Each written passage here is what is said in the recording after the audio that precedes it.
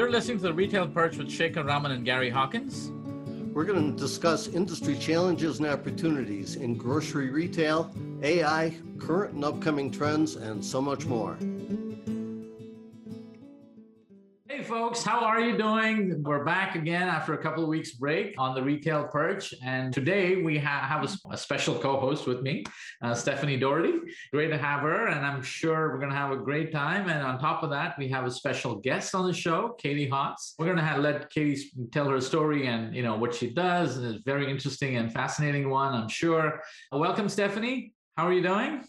I'm doing great, Shekar. I'm so excited to be here. Thanks for having me. Okay. And we also have Katie. Katie, how are you? Hey, I'm doing well. Thank you for having me. So Katie, when we get started here, tell us a little bit about your background. Where do you come from? What were your early career like? And give us a backstory. Sure. So I spent 20 years in management and technology consulting. Didn't mean to at all. Just sort of fell into it when I was living in Atlanta in my 20s.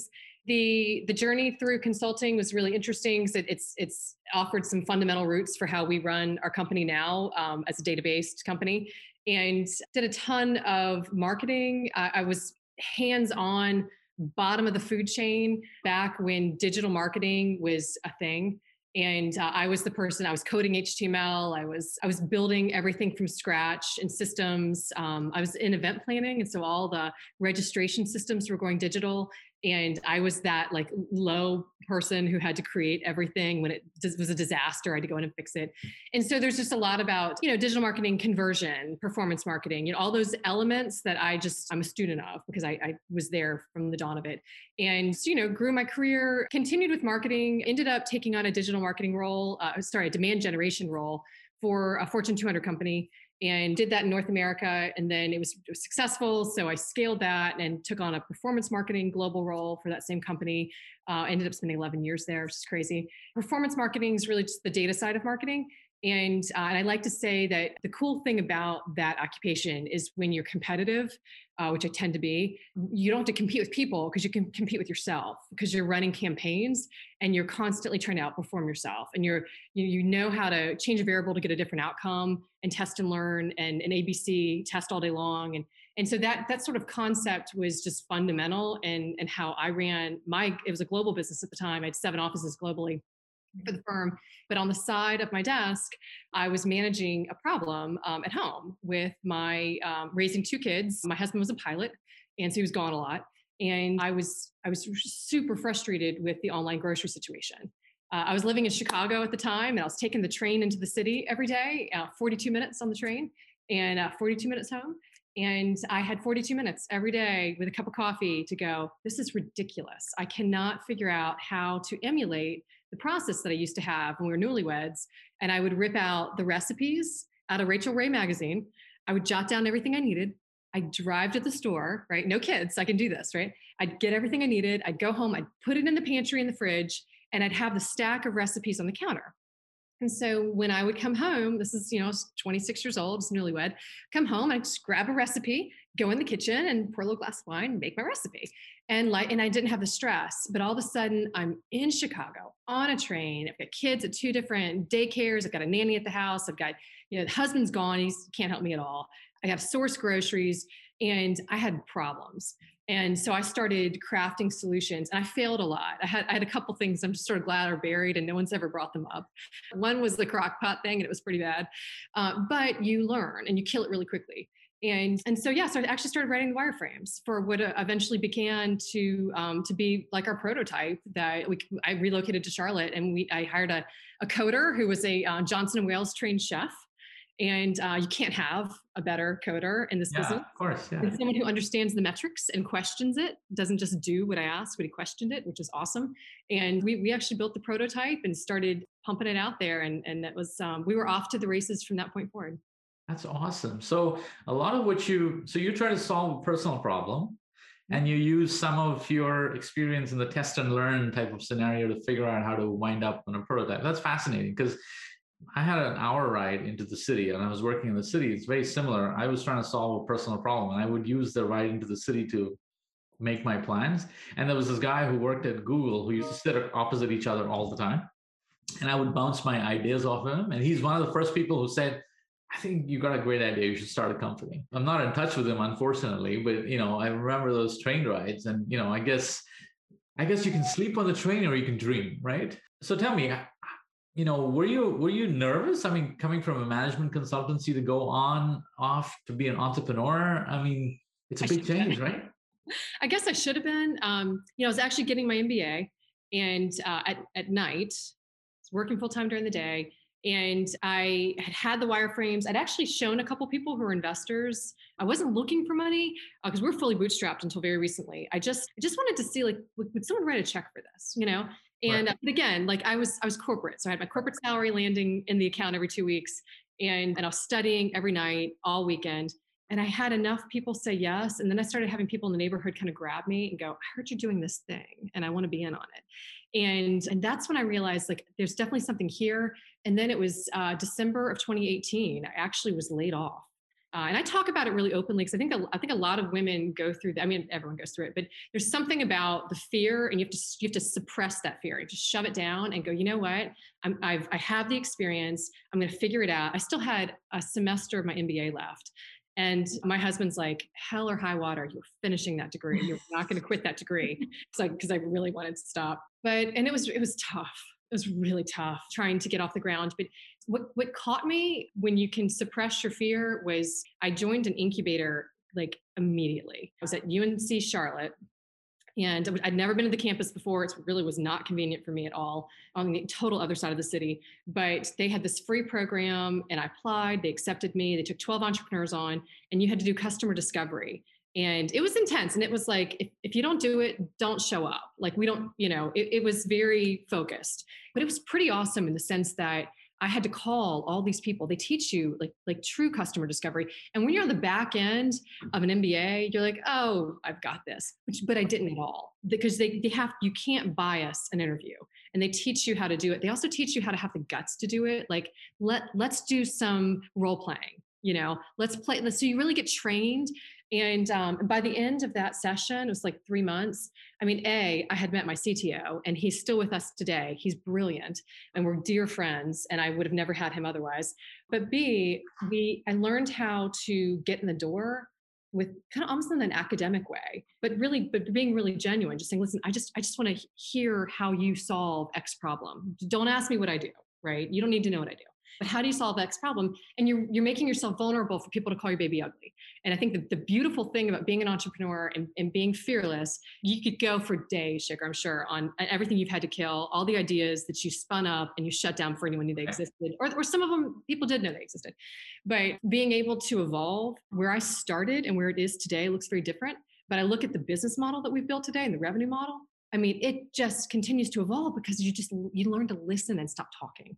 And so that really just the fundamental element of what we've built. And really, I think your fear subsides when they're telling you which you need to go do. That's the gap, and you're solving a gap, and you can have that two-way street with these people and say, I mean, I have that with a grocer in Canada right now. I'm like, can I just call you? As I keep taking these baby steps, can I call you? And we just keep talking.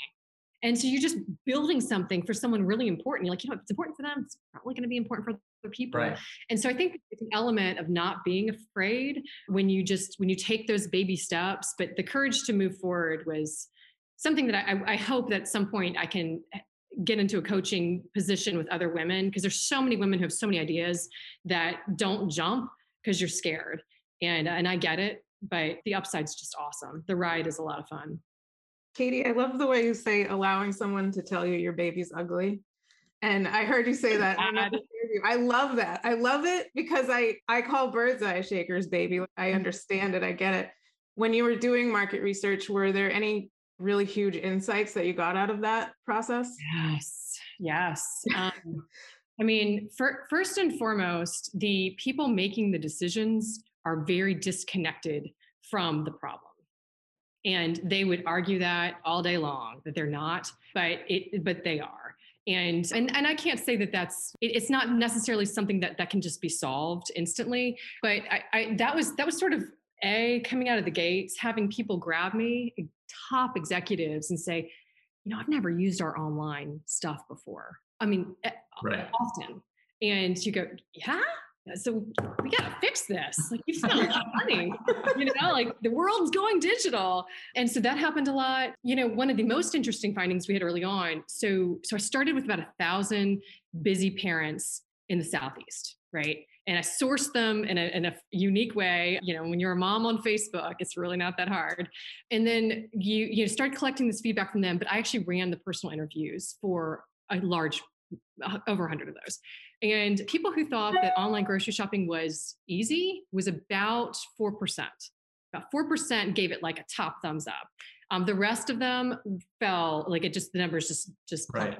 And so I grabbed that group and I started running focus groups. And so Louise and I started splitting them off, like, all right, talk to me, right? This is 3 women at a time. Tell me, take me to your problem, or take me to how you're solving it. Every single one was doing her meal planning first. First of all, it's all women. We didn't have any men who fell in that category, all women. And they were actually doing the meal planning just like I was when I was in Hollywood. And I was like, so if we can emulate that digitally and pop it exactly where you are going, like I don't believe in all this third-party stuff. I think it's just fundamentally just broken. But meet the shopper exactly where they're going and in the moment when they need you, we can solve for this. And so that's just the root of how we've built a company. Awesome. So Grocery Shopii, how did you come up with that name? I've been embarrassed with my husband, and I thought Shopee sounded sort of, sophisticated. And then my lawyer goes, add grocery to the front of it just to be safe. Sounds great. So we got, we trademarked it and we're off to the races. People all the time go, Shopee, I'm like, please don't say that. No.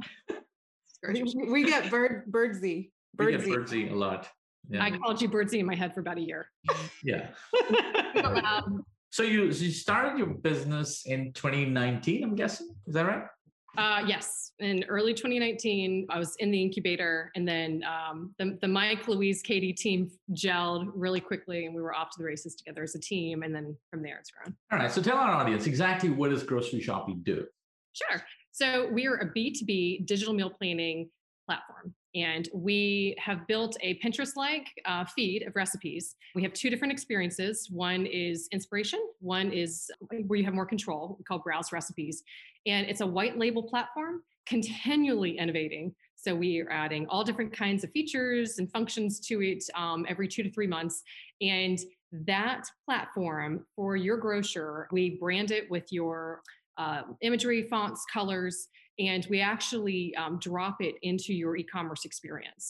And certain elements of that we hold back, but the experience allows for your shopper to use your e-commerce the way they always do, or single click, they can enter our experience.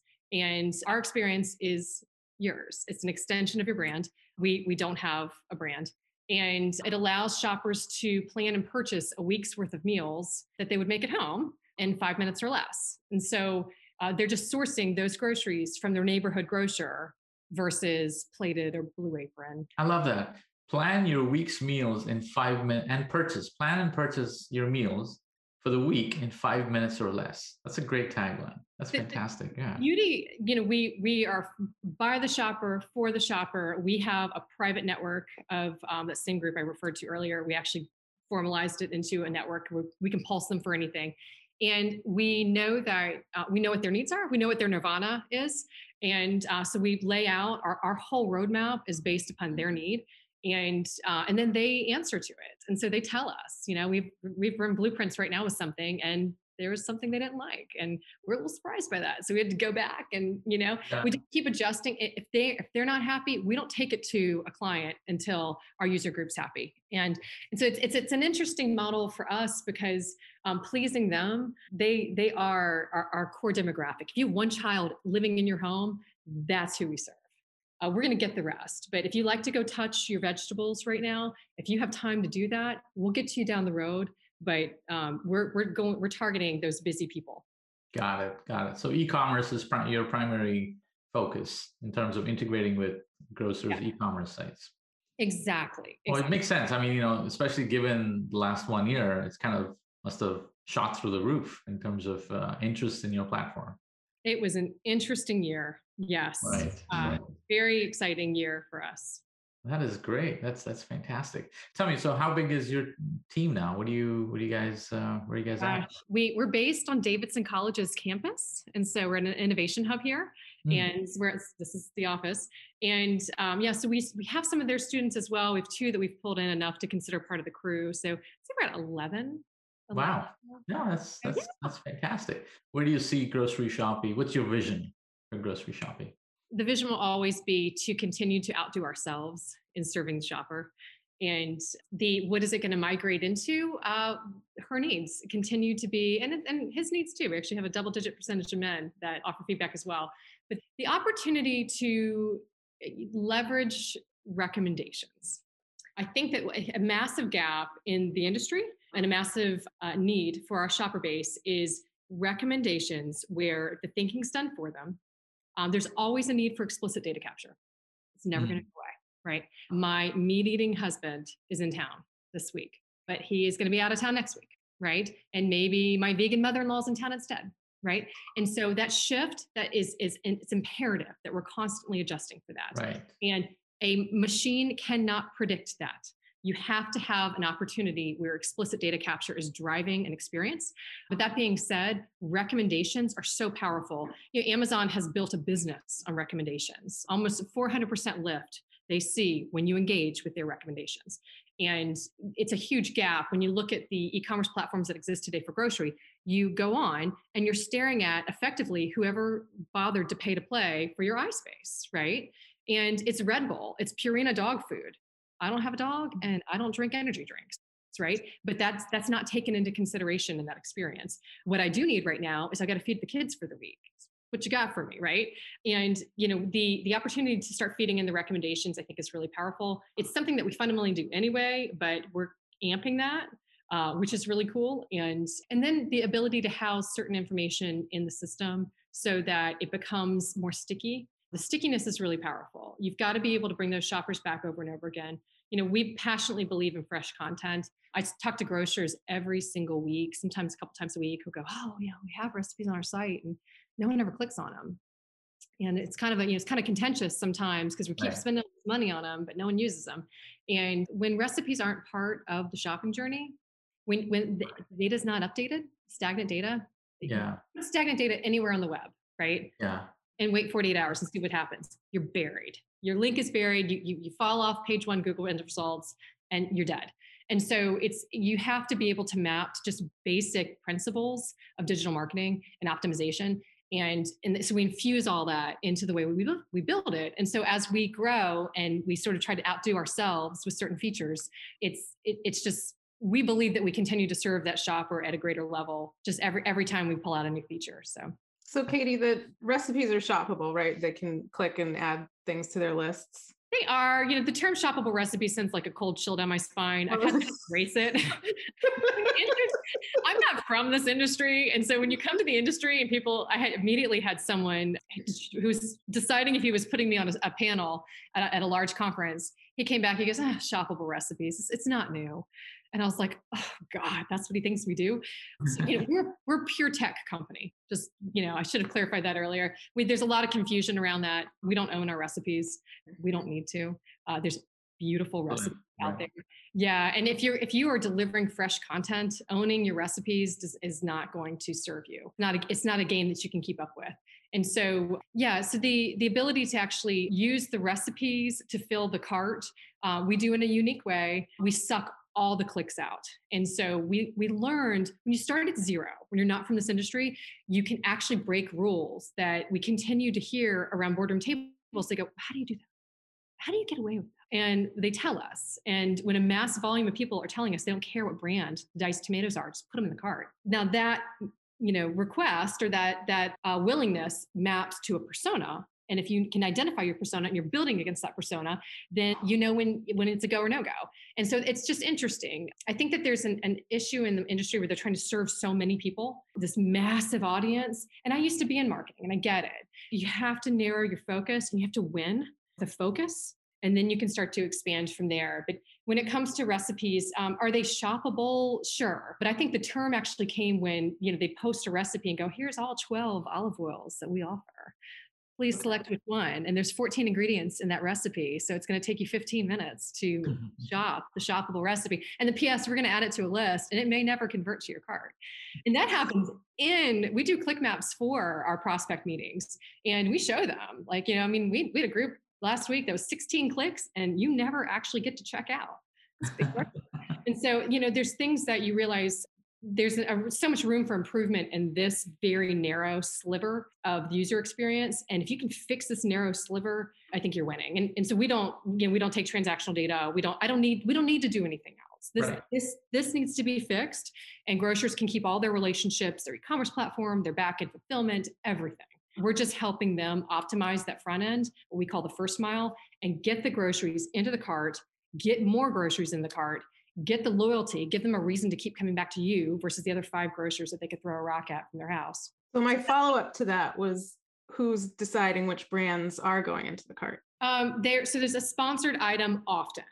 And that's important. That's singular. And from that point forward, we have an algorithm that we use. We also have a alignment with the e-commerce platform in terms of how that selection's made. And it's done a very certain way. There's secret sauce to all that I'll share publicly.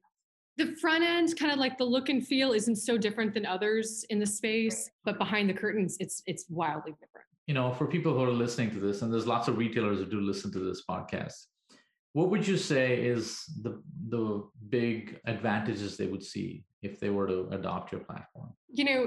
When you take it back to the shopper, when we take everything off the table, you have busy people and you want to serve them.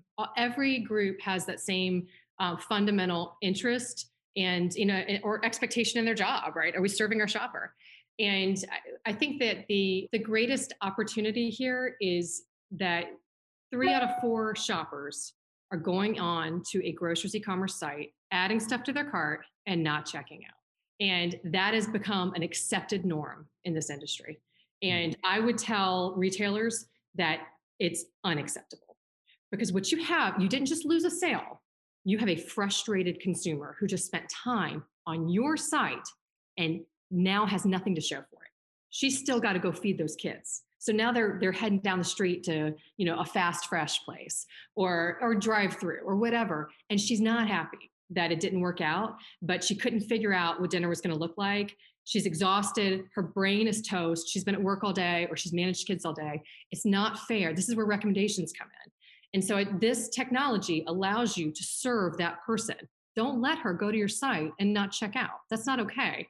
And I think it's been amazing to me in this industry, Shekar, to hear how many people are so jazzed about getting in the cart. Like, but the conversion rate's so low. Doesn't that bother you? If they're not checking out, then who cares?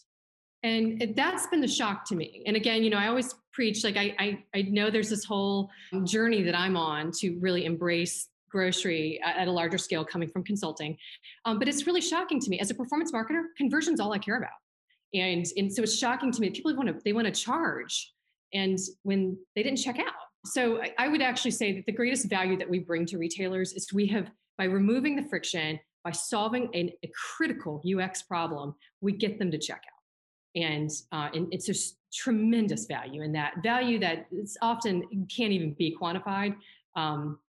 But it's earning that shopper's trust and earning their business should be the fundamental goal of everyone. And we feel that we serve the retailer in that regard.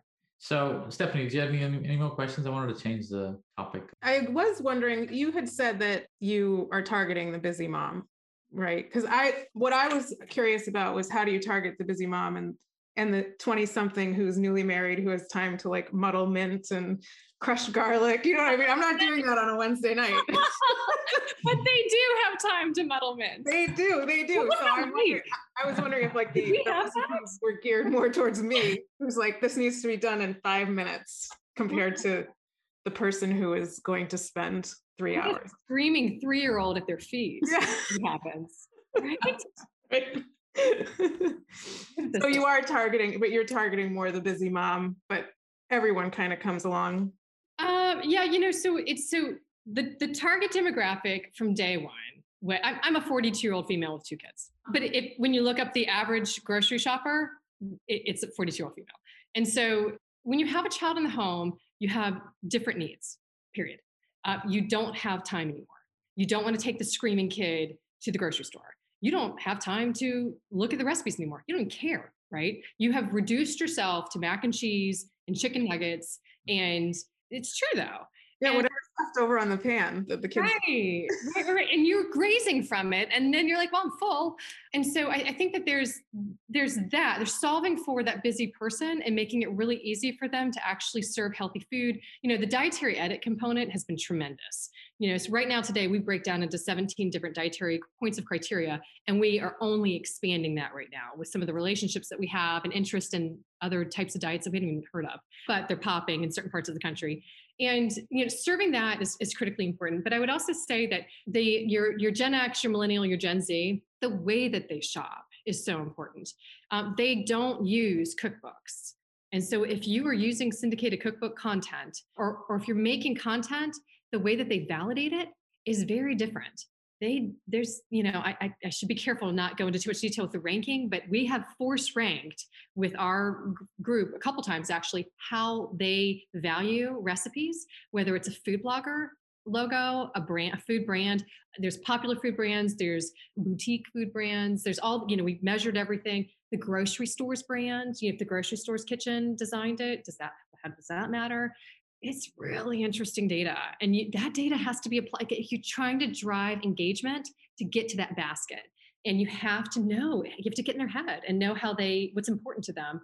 And so there's a tremendous amount of what we do in our system. And some of it, in coming months, I'll be more public with it, Stephanie. Today, we're not being super public with it, but I've alluded to enough that you could probably guess.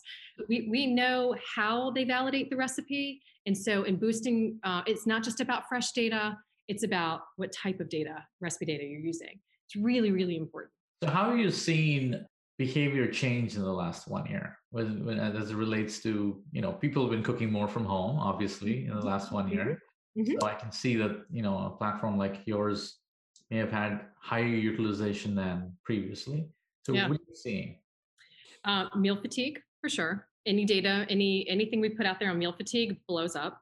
And so it's, the folks who are home trying to figure out how to not go to restaurants more often are cooking more. And the cooking, I would say there's meal fatigue and there's like cooking fatigue. I get so sick of being in the kitchen. And so that's actually lifted the interest in us, which is great. I mean, I'd say with every month of this pandemic, we've had more and more interest. It's been easier to get to the right people because sometimes it's that person actually who finally goes, yeah, I get it. I'm there now. I am so sick of being in the kitchen. So we've definitely seen that that's been a big shift. Another big shift I noticed in the data lately is, we've always led with the cart abandonment rate around 74% for grocery. And that's an industry data. It's nothing we came up with on our own, but the numbers we've crunched privately, I mean, it's in the 90s. Wow. Because you've added a volume of people who are not accustomed to shopping online. And so they're like, let me just try this. And so they're adding things and not checking out. So it's interesting because if you don't have the data, you would actually assume that it's improving, right? You have all these people now and everyone's fear, right? Fear drives people to do weird things. My 72-year-old parents have been shopping for groceries online. That blew my mind. My mom was doing it on her phone. Couldn't even process that. But she told me, she's like, Katie, it took me weeks to figure out how to do it. She said, I was putting a mask on, going to the store because I was putting stuff in my cart and couldn't, I'm like, this is ridiculous. And so it's really been interesting to see the data not improve that way with the cart conversion. And again, I think that's, we try to find out as much as we can every week our entire business is built on inbound leads, which has been awesome. But we try to find out like what led you down the path to us? What was that one thing that had you querying? And yeah, it's the meal fatigue is real. And I think that the data and the system, what they're seeing behind the curtain, is ugly. There's a conversion issue and it's getting worse. And so, and as people start to go back in store, they go back in store because they're frustrated.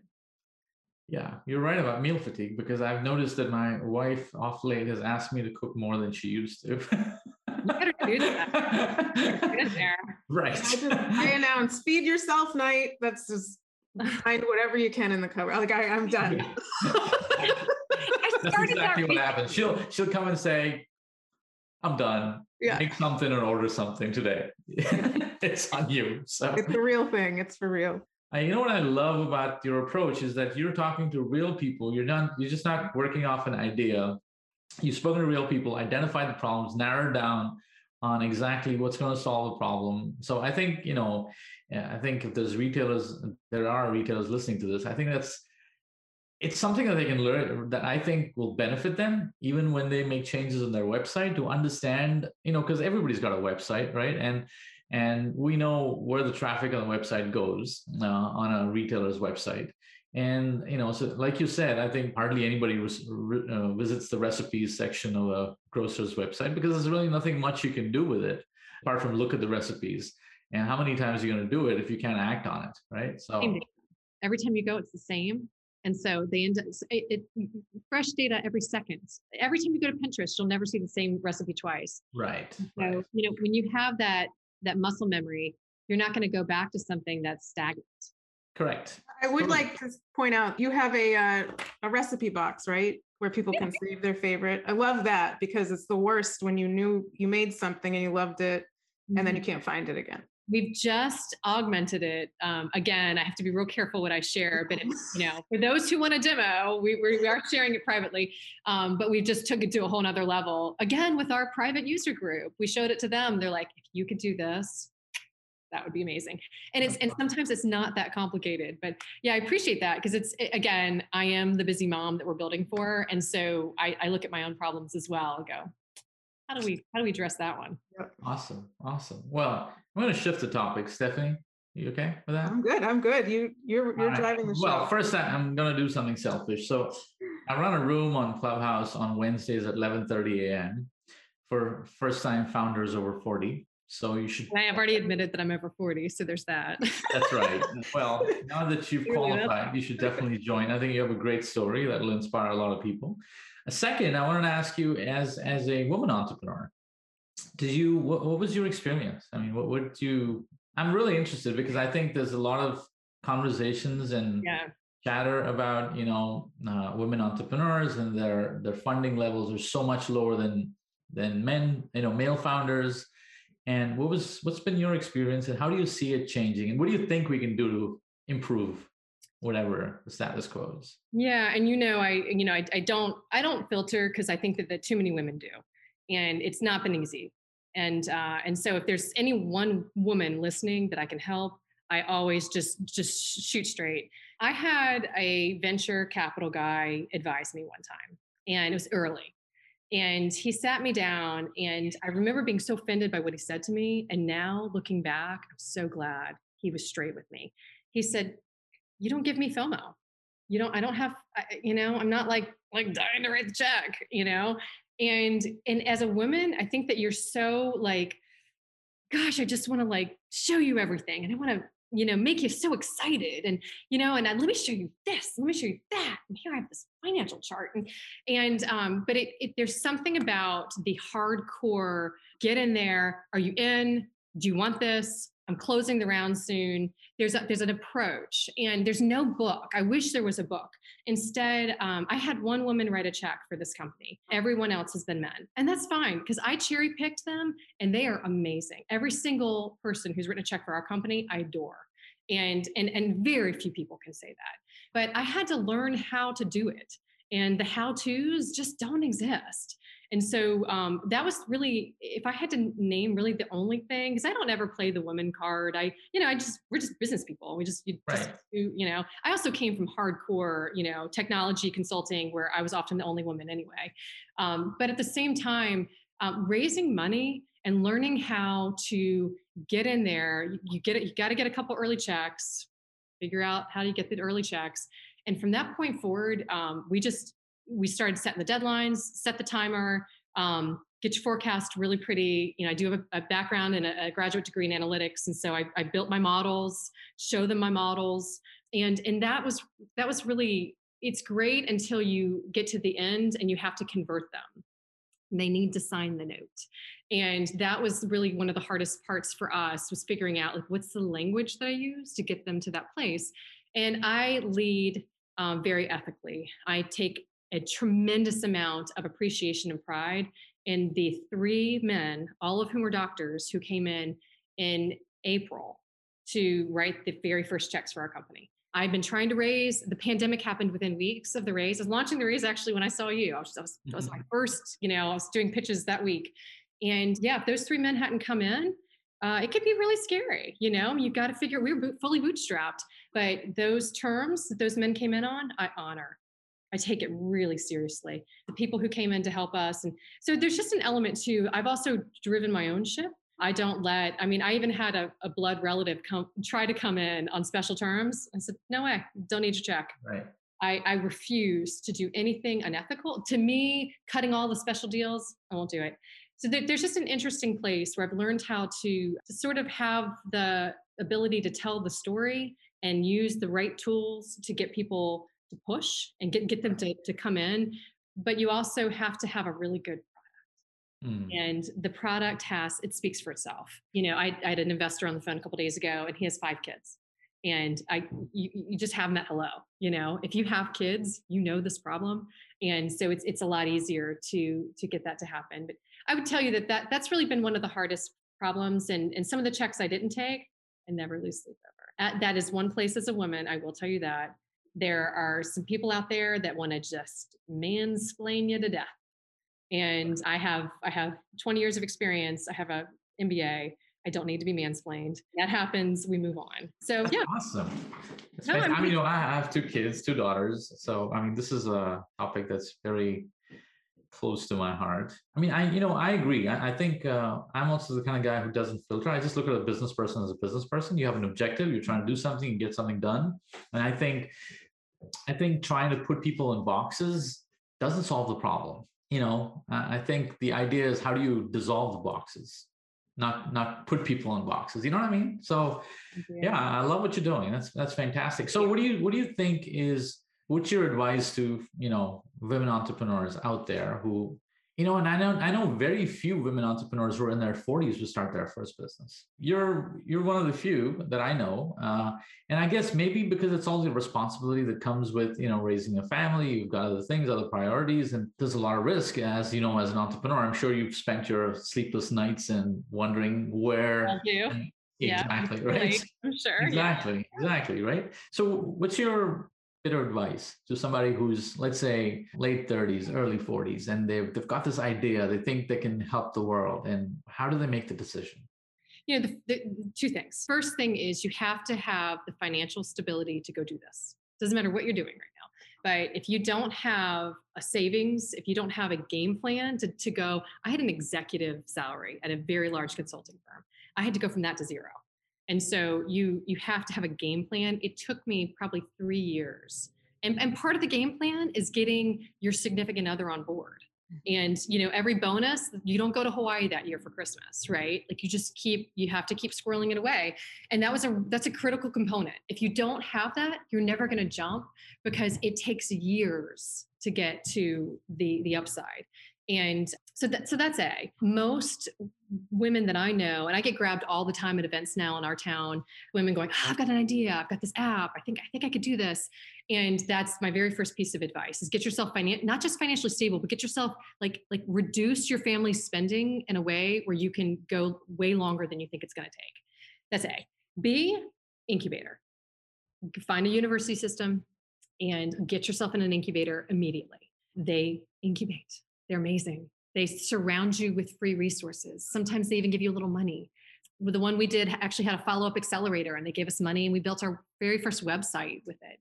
Being able to be surrounded by free resources was make or break. I look back on that UNC Charlotte program. I didn't go to UNC Charlotte, but I am just one of the people who live in Charlotte who happen to have access to that place. I've happened to hear about it through another entrepreneur, and it gave me everything that I needed. And then I start peeling people off. There's one of the first engineers on the spell check back in the 70s. He's one of the men associated with the program. I took him out to coffee, had a 3-hour coffee with him, told him like my whole life story and showed him my technology. And he's been coaching me ever since. You just have these amazing relationships, but you have to surround yourself. It's just like any other important life event. You have to have a support system. And, when I looked at my life, I've got 2 kids who need me. I've got a husband who travels full time, and I needed to figure out like, what's Katie's support system going to look like? Because it ain't this, right? This is not going to fly. I need to go find people and I have to go like source them. And so, and you also just don't have a lot of money. I was on I had a chunk of money that went into the account to bootstrap this business. Didn't pay myself for a tremendously long time. And so I think that sometimes that's a shock. And I think more people need to talk about it. You don't get paid immediately. You don't get paid for a year or two sometimes. Yeah. Even when you get paid, it's tiny. It's a lot of people. I remember making the corporate salary and I thought, oh God, I don't want to give all this up, Yeah. But just like you said, Shekar, the ride is the greatest ride of my life. I'd do it all over again. Right. Yeah, same thing. I think when I started, I was talking to a cousin of mine who had his own startup, and he said, just to be conservative, you want to have about 2.5 years worth in the bank. And I didn't take a salary for the first 3 years. And my company ultimately still owes me a lot, but I think you're right. I think family support is so important because, it was so important that my wife was on board with this. My kids had to know what we were getting into, so a lot of the things that we were doing, we had to cut out. Mm-hmm. But I think across the board, we wouldn't trade it for anything, because I think the exhilaration of seeing the progression of the business, like we would talk about it over dinner, remember 5 years ago, this is what we did. And, can you believe it? That's where we were. So I think it's super exciting. So we want to wish you all the very best. I think you're going to do fantastic. And I hope there's retailers out there listening, because I think if you're out there, you should really get in touch with Katie here. So how do they get in touch with you, Katie? You can go to our website, groceryshopii.com. And there's forms there that you can quickly fill out and they get directly to us. You also can just email me directly. And I'm also on LinkedIn. So LinkedIn is probably my most active social channel.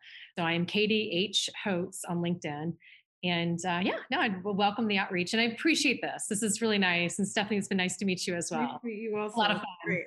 Stephanie is the best. So I have a new friend. Well, she keeps me on track. She kind of keeps me in my good behavior. So I don't know what I'd do without her. So I love that.